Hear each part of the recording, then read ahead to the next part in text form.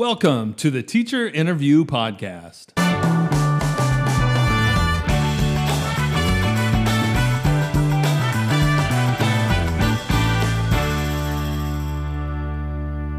I'm your host, Wes Creasel. I work as Director of Innovation and Instructional Support in Fullerton School District, and we are now in Season 4 of the podcast, where we get to know teachers better. Our themes this season are passion, drive, and determination. Join me. Today we talk with Christine Lee, who teaches third grade at Beechwood School in Fullerton School District.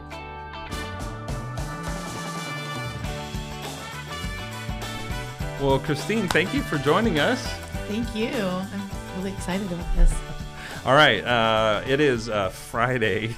It's the best time to record a podcast. It's like, let me go to my weekend.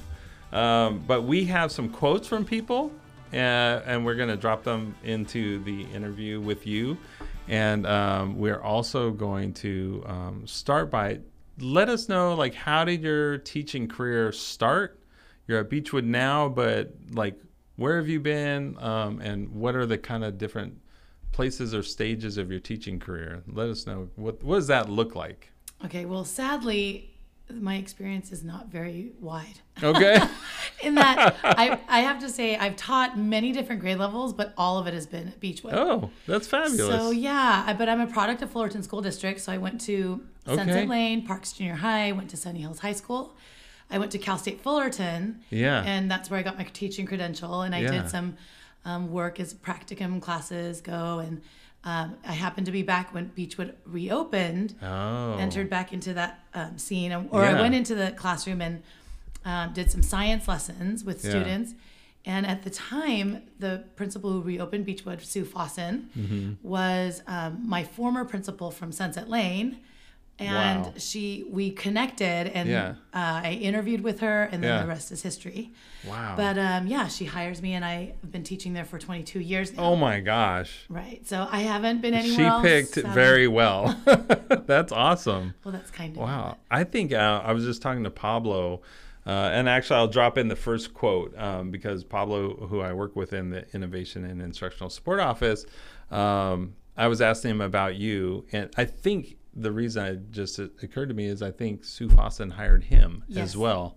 And so I was like, well, tell me about Christine. And one of the things he said is you're always open to listen. And I don't know what that means. To me, you seem very outgoing and talkative. And I was like, oh, okay. Does that resonate with you, that you're a good listener? I think I've grown as a listener. I really value more as a mature and I think experienced teacher is to just stop and to listen, to hear everybody's perspectives, not be rash in making decisions of my own. Or, I think in my younger years, I thought I knew everything. Oh, right. And as I quickly realized that's not the truth. Yeah. And so I like to listen to other people and take their wisdom, their advice. Their sage advice is so important. Yeah. That's interesting how you said the older and more experience you get, you're more likely to like sit back and listen. Where does that come from? Was there a moment you remember kind of learning that? Or how do you, because that's something, I guess over time it can just sort of happen. I think we mellow out a little bit, but how do you think that happened? Do you have any memories of like, oh yeah, there was a moment where I was like, oh, it's really beneficial to stop and listen? I honestly can't pinpoint a specific memory. Yeah. I just think it's an accumulation of everything. As a teacher, there's so many facets to what we do. Yeah. Whether it's communicating with parents, communicating with colleagues, with administrators, learning from people who are giving us PD or so we are constantly needing to take in information and sieve through it. I think though I think what I'm trying to get at is I try to just let it simmer for a little bit, like just let it percolate and whether it's understanding or if it's a situation where I've read an email that seemed like it was almost like targeted at me or something. But then I read it again and I think, that person's, I try to take that person's perspective and understand where are they coming from. And I think that it just helps me as a teacher to proceed and avoid a lot of landmines, like things that could potentially, be upsetting. Yeah, for sure. So almost like first step is, okay, I'm going to assume it's not personal. I'm going to look for another perspective. Mm-hmm. And we're emotionally invested in our work. So of course, when you're emotionally invested in your work, your emotions are engaged, and it's easy to take things and kind of read it as like, how's this about me? How do you see that happening with students? Like flip that and go, how do you coach students to have whatever grade level it is, third grade or what have you, more of a listening demeanor? Because we know kids can be demanding. Oh my gosh. They can always want attention. They can always, want their way. But what do you do in the classroom just to facilitate more of a listening approach? Wow, it's such a difficult thing to teach. Number one, but like I said, it comes with age. And so as third graders go, you're like, they're going to get it next year. They're getting, I guess, one of the things I try to foster in them is I do listen to them. Sometimes if I'm like in a rush and I don't have time, we have a form that they can fill out, and they feel like I will eventually get to see what it was that was concerning them. And then at the third grade, they have a feedback form they can fill out for real. Yes. And then I'll read it, and then I'll be able to address it at a different time or ask them for more details or whatnot. Yeah. That's really helpful. That's been a huge help for kids. So they feel like they've been listened to. Yeah, because they feel so urgent, like this is bothering them now. And if you're not the one person in the room who's available, then, it could fester, it could be upsetting. Yes. Okay, I'm just curious. Do you just say, okay, go fill out your form, and then they go to their iPad and fill it out? Or is that kind of how it works? They have a form that they fill out, and they know that I'm going to see it, and they know that I'm going to come back and follow up with them. That's great. Other times, like immediate things where they're sitting right in front of me, we're reading a story, and they really, really want to say something. Yeah. They just come with Post-it in hand, and they write things down, and then they stick it on, and they have wonderings and predictions, and I just gather them. Yeah. And then we'll talk about them when it's like the right moment. This is fabulous. There's just lots of different. So you've kind of front-loaded them with Post-it notes, and they know I don't have to jump up and raise my hand and interrupt. Yes. I have my notes, and I'm going to leave a sticky. And they actually, during the reading, go up and put it down. Oh, yeah. So that's interesting, because then they see you do that, and they know that you've seen them give the feedback, and that's also like a way for them to feel seen. Yeah. But it's silent, and the feedback's going on the Post-it. It's kind of, that's pretty slick. Yeah. We love Post-its in third grade. Yeah. I can imagine in a staff meeting, like everybody gets a Post-it when you have feedback for the principal. Just people are just sticking stuff on the walls. Oh my gosh, that's awesome. Funny. The other things? Well, I mean, then I guess it's like giving them a chance to talk. So I forget about the importance of that, and I realize that they're hungry for that. So they need a time to connect. It can't always be 100% quiet.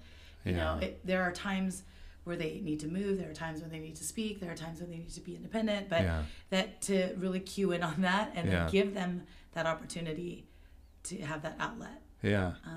That's really helpful too. Do you have a favorite speaking activity or like lesson where you're like, I really like their discussions on this topic, or what's your favorite?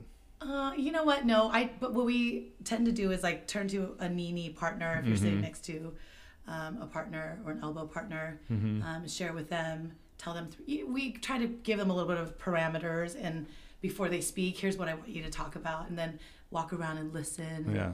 So, I mean, there are so many cool ways to try to collect student feedback and their thinking, exit tickets, and all sorts of things. Yeah. And so the partner talk actually satisfies that need for an audience. Yes. Yeah. And there are probably some students who really, like, more than anything, they want the adults' approval. Yes. Any other kind of discussion types of strategies, anything. I hadn't thought about the Post-it note one, like Post-its like given to you during a reading in the real time for later. That's cool. Any other kind of talking strategies, discussion strategies, facilitation things? It sounds like a very cool boardroom kind of thing. I'm like, these are third graders. That's pretty sophisticated. I don't know. It's like I always feel like whatever the need is. So I read the room, right? And I know, oh, they're squirrely. I got to get them up. They've got to get moving. Right. Otherwise, or this is it all kind of is. I think that's the craziness about being a teacher is you're constantly assessing on the fly. Yeah. And you're like, wait, this is a really important moment. We need to stop and we need to address what this child has said. It's gold. And then that can take the group deeper. Yeah. So it all is just relative to whatever's happening at that moment. Right. And I don't necessarily use the same thing every time. Yeah. So it seems like there's a chance. You said something about like there's gold and we want other people to see it.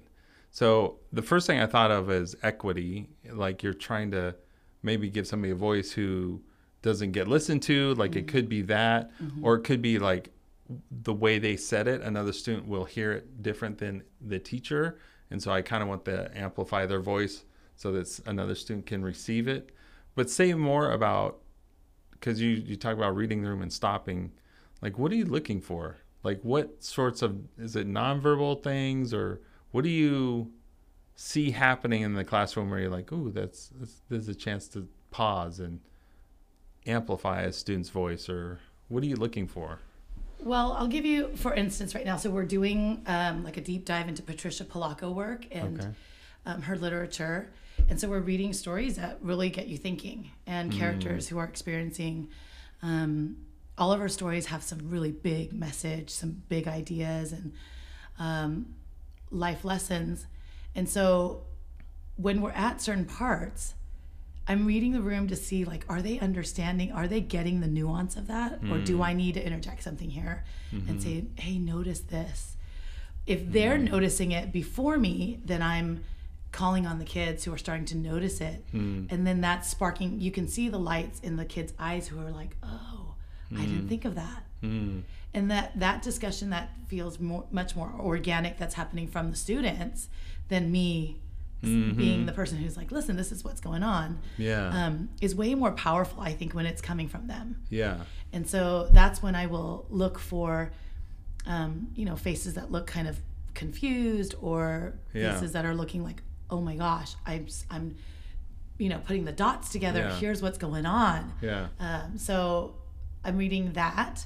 I'm reading on, are they looking tired? Are they needing me to put this book away? Are they sleepy? Because her book's going to be really lengthy. But no, fortunately with this group of students that I have this year, they don't want me to put the book away. They're just like, what? Keep going, please. They want to read more. And they're like, give us another book. So that's really exciting to see that they're beginning to see a lot of those connections and ideas. Do you have a favorite way when somebody's like got an expression on their face? Favorite? I don't know. I was thinking frame, but that's probably not.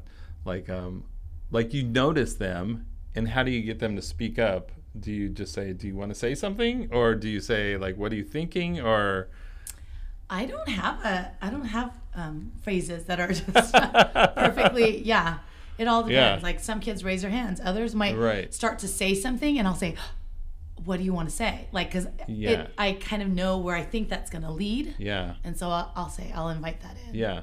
So it's kind of encouraging if they have a nonverbal, because a lot of kids they'll sit up like they have an idea, but then they'll self-monitor and like, oh, so you're watching for that and say, no, go ahead. Say it. Oh, that's great. How would you think that might look, not between students, but between adults? Like, let's say you're running a school or you're doing a PLC grade level thing. What have you seen work well to get adults talking amongst each other openly and sharing ideas and voices? Because that's always, where sometimes defensive, or we don't know if everybody's receptive or even listening. But what have you seen work well in either PD or staff interactions to get kind of I guess, because you're encouraging an openness, like that you're so attentive that you are reading like a nonverbal cue and say, oh, what do you want to say? So in terms of adult interactions, where have you seen that work well? Honestly, where I am, we love to talk. And so when we're ever in PDs or in staff meetings or things, it's always great when they give us opportunities to talk. Because we don't always find that time in the day or throughout the week to meet with people. What I really value is the cross grade level articulation meetings, or when we plan to meet with other groups. And one of the things we've done kind of recently this year, we looked at different like critical goals and standards in the areas of language arts and math. Yeah. And then we were to look at grade levels. We wrote it all on poster boards or paper charts, and then we looked around the room and we visited other grade levels previous to us and then the future grade level. And then we saw so many commonalities, and that's just a natural talking point. Yeah. And that gets us into discussing, like, what do you see happening there? And so we're asking questions. And when we have, I think, a collective need and a collective, oh my gosh, that's such a big issue that we need to tackle. Then everybody's on board with trying to problem solve, brainstorm, collaborate, contribute. So, I think when we're given a task where let's do something about it as teachers, it's just a natural thing that we want to try to solve. Yeah. And then it sounds helpful to you have the visual up there, and you're just almost, it's almost like an inquiry. Like, that's what this grade level said, that's what this one said, and that's the next one. And so you're like discovering commonalities. Yes. So it kind of provokes curiosity, and it's empowering, versus somebody talking down to you and saying, this is what we need to do or fix. Right. Yeah. That's cool. Yeah, it is really cool. And then from there, we come up with areas that we want to target and thinking, hey, we're noticing this. We feel like we maybe don't have a strong enough approach with what we've been doing so far. If it continues to be an area of concern, what could we be doing? And so we start looking out, and then people are doing their own professional development and seeking out things and going to classes and reading books and bringing things back and sharing it with the group. And that's great. So I think when it's very like grassroots, it's wonderful. It could be wonderful. Yeah. Take the word grassroots, which you kind of used for like effective PD, and talk about your classroom. Like, what's a grassroots? Because I feel like that's what you value, and that's probably how you orchestrate things in your classroom. You want kids to feel like it's organic. What's a good example of grassroots teaching, or like using kind of, instead of telling them everything, you're like, okay, well, I'm going to create an environment where they can discover something or engage more organically. Like, what do you think of when I describe that?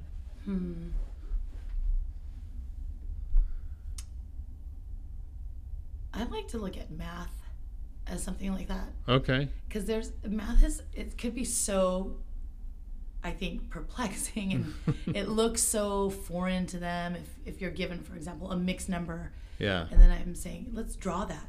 What does that look like? And then they think. They really do have to stop a moment, and I'm not telling them, this is how it's to be drawn. Right. So how would you go about drawing that picture? Yeah. And then ideas start to flow, and then one person's suggestion or offering of an idea is like the sparking point for somebody else thinking. They also know that I try not to the best of my ability, say, oh yeah, you're right, and then stop right there for the first right answer. Right. But I try to get every answer out there, even if they are the incorrect or non-example, because then we'll look at why that non-example is so important, right? Right. So I'll take all their answers, and then we'll go back and talk about, like, what would that look like, that non-example, if I were to draw it out. Yeah. And then So it's really hard to just talk about it and not have my little whiteboard up here to show. No, but they begin to be like, oh, then you start to hear their audible sounds of, I'm getting it. Yeah. And then I'll say, let's try another one, or we'll do it and then try it again. And so that gradual release, like their initial idea finding, and then allowing them to try it again with a novel problem. And then feel success with that, and then that builds a little bit more confidence. Yeah. And then the next time we try it again, I say, let's put this away. You don't need to know it today. Yeah. And I said that was like a little teaser, and so we'll come back and talk about it another day. Yeah. And then we'll try it again, and with they're starting to build that confidence even more. And so the next time I might even just draw a picture and say, how do I name that? And then I'm trying to change it up a little bit. Yeah. But I think that they like that, and they're feeling more and more like, I can recognize what that might look like. What does 4 3/4 really look like? Right. Yeah. So anyways. It sounds like the phrase or maybe concept that was coming to me when you're talking about that is, well, a couple things. Curiosity, but I was thinking of the word struggle. Like when you say, how would you draw that? And it's math. And it's almost like you're giving them a disconnect and say, kind of struggle through, like, get your brain engaged. Think of options, and not all the options are going to be right, but start just kind of moving your wheels. Yes. So how do you, I guess, so if it's true that you provide struggle opportunities, and I like how you said, we tease it out and then we'll put it away and come back to it. So how are you creating those and then discerning, like, okay, I need to come back to it? What's your like struggle formula? My struggle formula is time. If I feel like we've given it a lot of time and I don't feel like more time is going to be beneficial, then I just back off and pull away, and I'm like, okay. Yeah. If I feel like, and again, that's depending on them. It's like, it's so organic in that if they're like, oh, I want to try another one, and people are vocalizing that, then I'll do that. If I feel like they're ready for that next level, then I might switch it up to, again, drawing a picture and saying, now try to name that mixed number. Yeah. And now I'm giving them a different kind of a lens. So it's all just, I think, being very in the moment. Yeah. There was, as you were talking, I kept thinking it's, some teachers are more oriented towards like, I have a list and I'm going to do these 10 things, and that's going to take me from 8 a.m. to 10 a.m. or whatever. And then when we check it off, and then we can move on, and it's more like concrete or black and white or something like that. But you have a definite sense of more like okay, here's an analogy. Somebody who cooks by a recipe, right? And it says 2/3 a cup, so that's it. No matter what it looks like on the stove, it's 2/3 a cup, no more, no less. And then somebody who's like looking and responding to how it looks in the pot, and or tasting it and like seasoning. So a little more using what's happening in the moment to give you, I guess it's as basic as feedback, you know? Does that sound, does that resonate? Yeah, when you said that, I was thinking fluidity. It's just being fluid. Yeah. And instead of fixed. Right, like being able to just adjust. Yeah. Right? Like taking my cues and then knowing, here's where I think it's going to, here's an approach I think might be better at this moment. So a lot of like tricks in the bag, right? Like, or for me, music is a huge part of our day too. So, or certain things that I know that's going to stick to their memory because it's to music. And that's kind of how my brain works. So I tend to think I got to turn it into a song, and then, and invariably it does. They know, like polygons, a polygon song. A more recent one I came up with was, it's kind of silly, but they all, anytime we talk about square numbers now, or now that we're in multiplication in third grade, they recognize all of the products of those numbers, like 7, 7, 49, 8, 8, 64, because of the song. Okay. And then there's a song. There's a song. Okay. Yeah. Is it your song? Are you asking me? No. Like I am. Okay. There's like 4 people we got quotes from, 5 including Pablo. I think they all mentioned singing. Oh yeah. All of them. So say a little bit more about like you put stuff to a melody. Right. It just happens. It just I don't know. I just one year, it was way back when we were giving the standardized testing in booklets. Oh, yeah. So I'm aging myself. It's okay. But I was looking at, you can walk around the room and you actually can see the questions that every kid is working on. And there was this one geometry question that they were all failing. And I thought, I've failed my students that they did not know this. Yeah. And it was really simple. Yeah. So it was a polygon that looked more like a star, but it was actually an octagon. But they didn't know how to name it. Yeah. And they were choosing triangle and star and all the wrong choices. And I was like, oh my gosh, I was beating myself up. But as they were testing and I just walked around the room, a melody came to my mind and it was supercalifragilisticexpialidocious. And so I thought, oh man, let me put so it came and then I wrote it down really fast so I wouldn't lose it. Okay. But it goes, quadra, penta, hexa, hepta, octa, nona, deca. These are all the prefixes of geometric shapes. So if I memorize these words, I never will forget them. Polygons, polygons, polygons, hooray. Right. So, and then when I started singing that to the kids and they started memorizing it, they would know the number that corresponded to the sides. Yeah. This year I came up, it was a couple of years ago, but I sing it to them all. I sang it at the beginning of the year. Yeah. And now I'm like, please don't sing it anymore. Because every time someone just starts singing it, humming it under their breath. And then the whole class just breaks out in song. Which is fabulous when you think about it's really fun and endearing school as a musical. Yeah. It actually kind of feels like that. Yeah. But it was similar to a tune that I had heard a kid's show, I think it's Super Y or something, but the song I put it to 2, 2, 4, 3, 3, 9, 4, 4, 16, 5, 5, 20, 5, 6, 6, 36, 7, 7, 49, 8, 8, 64, 9, 9, 81, 10, 10, 100. Yeah. And so the kids just, it doesn't take them long to catch on to that melody and then to put it together. And they use that song when they're doing their multiplication facts. Right. So anyways, little things like that it sticks with them and it helps them. And distributive property, we have a song for that. Commutative property, we have all the songs. So and they all like to break out into song. Okay, I'm gonna drop a couple of quotes in here. One is, I think this is from your daughter. I have a quote from your daughter, Josephine. Boy. Okay. And so she said, a significant moment that showed your drive, initiative, or passion was when you created an after-school chorus.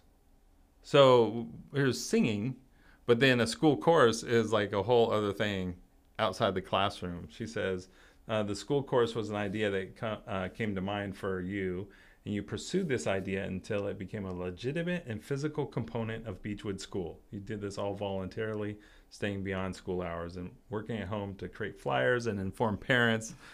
And it goes on. Oh my gosh. What is the school chorus? It's so funny. Okay, so, that Emily McDougall, back in the day at Beechwood, after school, we kind of put together a little chorus and had all the little babies singing, and we do it around the winter time so that they have a little winter performance. Yeah. It was so much fun. Okay.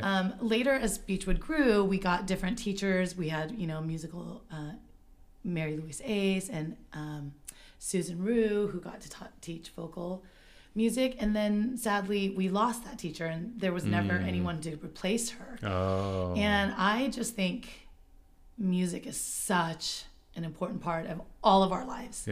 And I think that it's so necessary just for mental health. How many of us need to listen to music just to feel a little bit happier at the end of the day or relaxed or whatever. And so it was during the coming back to COVID, I just kind of noticed everyone looked a little bit sad and down and not a lot of smiling faces. And I thought, what is that? And I thought maybe music would change that around. So I love singing and I wanted the kids to just come and join. And I said, okay, guys, I'm going to see if they come. I'm going to try to make a chorus. And I'm going to try to make a chorus. And yeah, we did. We met once every week for several months, and then they got to perform, and I think it's another powerful thing for students to not only sing, but to get to be on stage and have an audience, and to feel that energy before you perform. Even the nerves are okay. It's something that we all have to work with and get used to and get through. Right. And then to feel the empowerment when they came off the stage, when they were like, hey, wow, we did it. Yeah, we survived. We survived. That happened again last night, because last night we were invited by Fullerton High School music director, and she had all the junior highs, the feeder schools, also come and participate in her choir performance, and it was at EV Free. Our kids, we meet only once a week, 40 minutes, if that, and we were singing with all the choirs who have it on a daily basis, a class. And, they killed it. They did so well. Yeah. And they were nervous, because you can tell when they heard the other choirs practicing, they were like, whoa, there's harmony, there's choreography. And I said, no, you guys are going to do fine. Don't worry.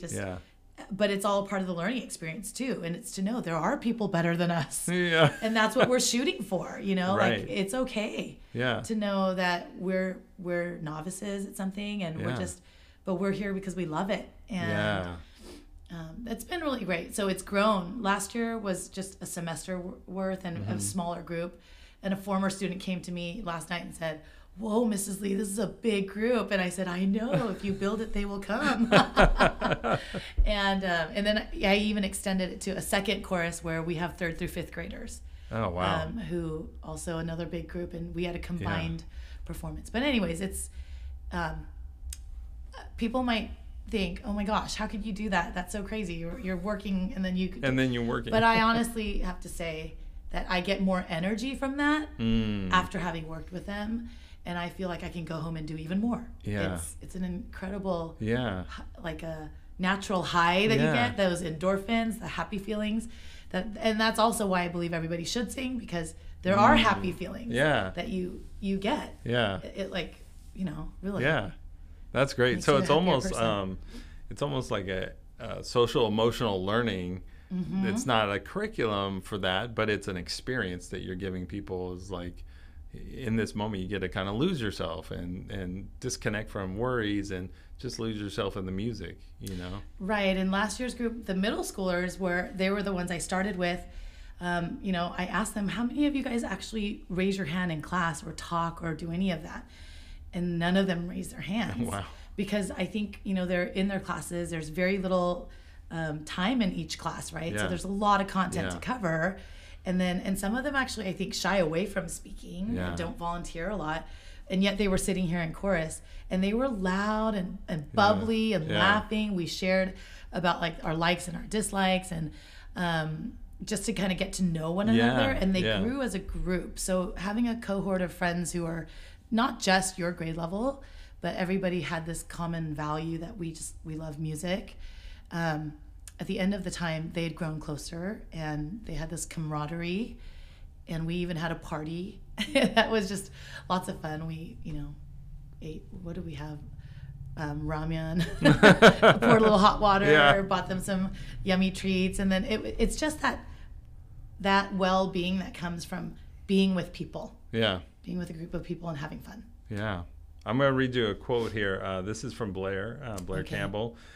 She says, you're passionate about so many things. Teaching, first of all. Wow, you're a true inspiration. She says she was lucky to work in 3rd grade with you for 5 years. It was the dream team. And she says you would come up with these brilliant ideas, whether it was beautiful art project or an author study or fun math music video that you insisted on making for the kids. Ask her about We Are Family. Do you know the rest of it? Yeah. She's so funny. Tell me. Nancy Regetz worked with us at the time. She's now at Acacia. And tell me about We Are Family. We are teaching about fractions, decimals, and percents. Yep. And so they are the triplets, is what we call them. And I come up with like visuals, like Decimal likes to wear a belt. no, sorry. The Decimal likes to wear dots all over, polka dots. Yeah. Percy likes to wear a sash. Okay. Across that looks like the percentage. Percent sign. And then Fraction is the one who likes to wear the belt, the numerator on the to delineate the top and the bottom. That's clever. I've never heard anything like that. I know, it's kind of crazy. So then we acted like we were the triplets. Oh, wow. And we went on a playground and we were swinging and sliding, and we made a music video to We Are Family, Fraction, Decimal, Percent. That was the song. Oh, that's great. Yeah. So it's more than music. There's this element of you're bringing these concepts to life in sort of like a personified way. Stories. Or stories. Yeah. And the visual part of it, like the percent looks like the sash. Yeah. That's clever. I just think the more we can make things unforgettable. Yeah. Like quirky, strange, odd. Yeah. Those kinds of moments. Yeah. Are the things that will stick in our students' minds. Yeah. So whether it embarrasses me or not, I don't care. Do you think that's something you've always had? Did you have an experience like that growing up where you're like, oh, that was so weird, I'll never forget it? Like, where does that, because I don't know that I would have used like quirky and odd and unforgettable, memorable, yes, but quirky and odd. Like, you seem very like together, professional, confident. And then when you say quirky and odd, I'm like, but no, those are words I don't fit with you. Oh my gosh, that's so funny. So how do you, before teaching even, do you remember? I'm kind of a crazy, I think of myself as crazy. And, and I think some of the people who quoted in there might even say that too. Because my other friend likes to say, reel it in, Christine, reel it in. Your principal says you're a creative soul. Okay, that's nice. Musically talented with the voice of an angel. Oh my gosh. That's what she said. She didn't say crazy. But okay. but keep going. She talks about putting teaching points in the songs, but where is that craziness? Do you have an earliest memory of like, oh, I remember I was really, Okay, so one of the funnest things I did in school was I was Calamity Jane. Okay. In a school play at Sunset Lane. Okay. As a fourth grader. Yeah. And I had no idea how funny that must look as a little Asian girl speaking. And I did the whole accent and everything for the entire show. Yeah. I don't even know where that came from. So wow. I don't know. And then I even remember at the end when we did, as a sixth grader, I wanted to be the master of ceremonies for our student talent show. Yeah. Were you? I was. You were? I did. I don't even know how. So this goes way back. It does. That's awesome. Man, I had, I guess, gumption and no fear of what people might think of me. I had also in high school a really weird fashion sense that now I think back and I think, why didn't they tell me that's what it looked like? And I might not have. What? I used to wear suit jackets in high school on the lapel there were like little the suit flowers. Jacket you're wearing right now. Okay. But it had like little flowers. Flowers all over the lapel. Sounds cute. Anyways, I had these big, thick glasses that people used to call me Run DMC. Oh my gosh. And it wasn't because I necessarily was trying to make a huge fashion statement, because when the lenses weren't in the glasses, I couldn't see. So they put these frames on and I was like nearly blind. Oh my gosh. And they would say, oh, it looks good on you. And I'd say, okay, sure. And then I'd get them and I'd be wearing these glasses for years and years and years. So you always had sort of what was it, gumption? Is that the word you used? Yeah. Sort of like but you also had no fear. So try to think, wait, where did that come from? I don't know. You said, I don't know where that came from. But were there performers in your house? I don't know, like people who were just like, go for it. You can be anything you want to be. Or what's your earliest memory seeing somebody who was like that? Do you have a role model? You're like, oh yeah, that's. I don't know, but okay. So a couple of things. The first thing is my mom actually went to. In college, she was a music major and she was a singer, but she never did anything with that afterwards, unless she was in a church choir. Right. But she would make us sing in front of everybody. Go to a family meeting and then she'd make us sing. And we were forced. Yeah. I don't ever think I had a choice. Yeah. So I was forced to sing, and she would make us harmonize. And so harmony was something that I could do from a young age. Yeah.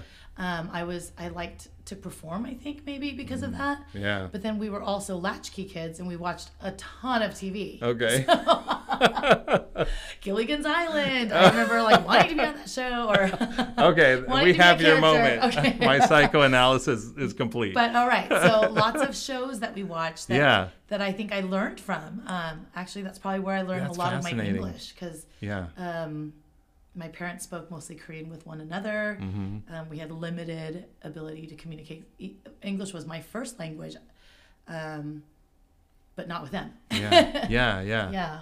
I love that, how somehow what I see you seeing yourself as is I'm a director of a variety show. The classroom, the NPR, we're all trying to make this big Gilligan's Island moment that's just entertaining. Yeah. Everyone's absolutely engaged. The whole world is, it can be funny, it can be ridiculous, it can be musical. Yeah. Yeah. That's cool. I guess it is a variety show. But I think most teachers might feel that way anyways, because you're having the show hats. with all the different hats and all the moving parts, and you're kind of everybody. Yeah. Okay, I want to make sure I don't overlook a quote from Kate Paul. Okay. So specifically, something she brought up that wasn't mentioned in the other quotes, she talked about Gate Creative Lab after school, 2 days a week. So you're already doing course after school, but Gate Creative Lab is different? Yeah, so at Beechwood... What does that look like? We have a large cluster of students who are identified as Gate, but they, they're in a cluster, so they're not in a traditional Gate program and a Gate class. Okay. So at Beechwood, we offer an after-school enrichment type of a thing, and so Charles Choi is actually a part of that. He teaches the math component, and he's been doing it for years. But because this particular year we had so many students, there's no way he could have 50 students in his classroom after school. Right. So we used a little creative, planning here, and came up with an idea that Charles would teach 2 times a week, his 2 days, and then a week, and then we would alternate with another teacher and myself. Now, because of my other commitments to doing chorus, I couldn't teach all week. Right, and so a new fabulous teacher at our school, Megan Lupinacci, came in, and she's an amazing teacher. And I'm like, you're so good at literature. We could, in technology, she also has her degree in tech. So we were like, well, we can make something work here. And we created a little class, basically, where we're trying to infuse technology, literature, art, and other anything related to Gate that we can put together that's not the math piece. And so we're trying to meet the needs of the students in that way. So she and I we alternate. She teaches 2 days, I teach 2 days. That's awesome. Yeah. I'm also gonna I think we're gonna wrap it up here in a second with a quote from Kate, which is also, I just remember the other thing that Pablo said. And Kate says she's the true meaning for someone who is humble and kind. And Pablo said that you are always open to listen, but he said you're a kind person. What does it mean to be a kind person? That I think I also learn from others. I look at, through the years, people who have they show acts of kindness, and I look at that and I think, I want to do that. I want to be that. And so I try to, make it happen, I guess. Kate is actually the one I'm learning from a ton. She is so kind. It's funny that she says that, because she's the one I'm telling her, you teach me so much about being a caring person, a mother, a teacher. Yeah. The kind words that she uses towards her students, or the kind things, the kind gestures that she does. My other colleagues, and they're all good friends of mine, but I see their kindness day in and day out, like over the top kindness. And I'm like, I am learning from them. So I think I'm a reflection of what other people have done before me. I don't think anything has been my own original idea. But I think that that's such an important thing to model for our students. Yeah. And to live. Yeah. Yeah. That's why I wore this shirt for you. You did. Love first, teach second. Oh. There was a quote in here about T-shirts. Oh, what did it say? I was ready to wrap it up, but it says, Kate said that? this is from Blair. Oh, okay. I asked for a significant moment. She said there are hundreds of significant moments.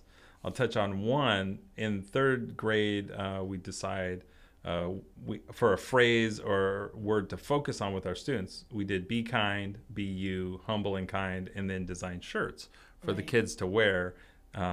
And then there's a performance at the flagpole assembly. My favorite was the year we did Be You. She taught the students how to sing the song from The Greatest Showman, This Is Me, and then we performed, and you could feel everyone's goosebumps. You remember that? Yeah. Yeah. That group of students are now 7th graders, and a lot of them are in our chorus again. Oh, wow. That's it's awesome. True. Yeah. We try to take one song and a theme for the year. Oh, that's cool. And then our kids, we try to live it out. Yeah. And in everything we do, try to see it and spot it and catch it. Yeah. And then we make shirts. But actually, it ends up becoming a part of our foundation's money raising. Yeah. It's a fundraising. So the kids all, who can purchase a shirt, and then that goes towards our foundation. Oh, that's great. Yeah. And it's interesting that music is in there to kind of root that theme, because it's so much a part of you and what you bring to Beechwood. So that's great. This has been really great. Thanks, Christine, for coming on the podcast and talking to us. If you can't see that, but she just shrugged like, this is all I had.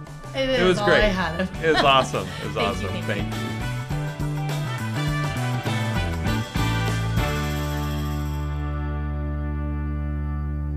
This has been the Teacher Interview Podcast. Thank you for joining us.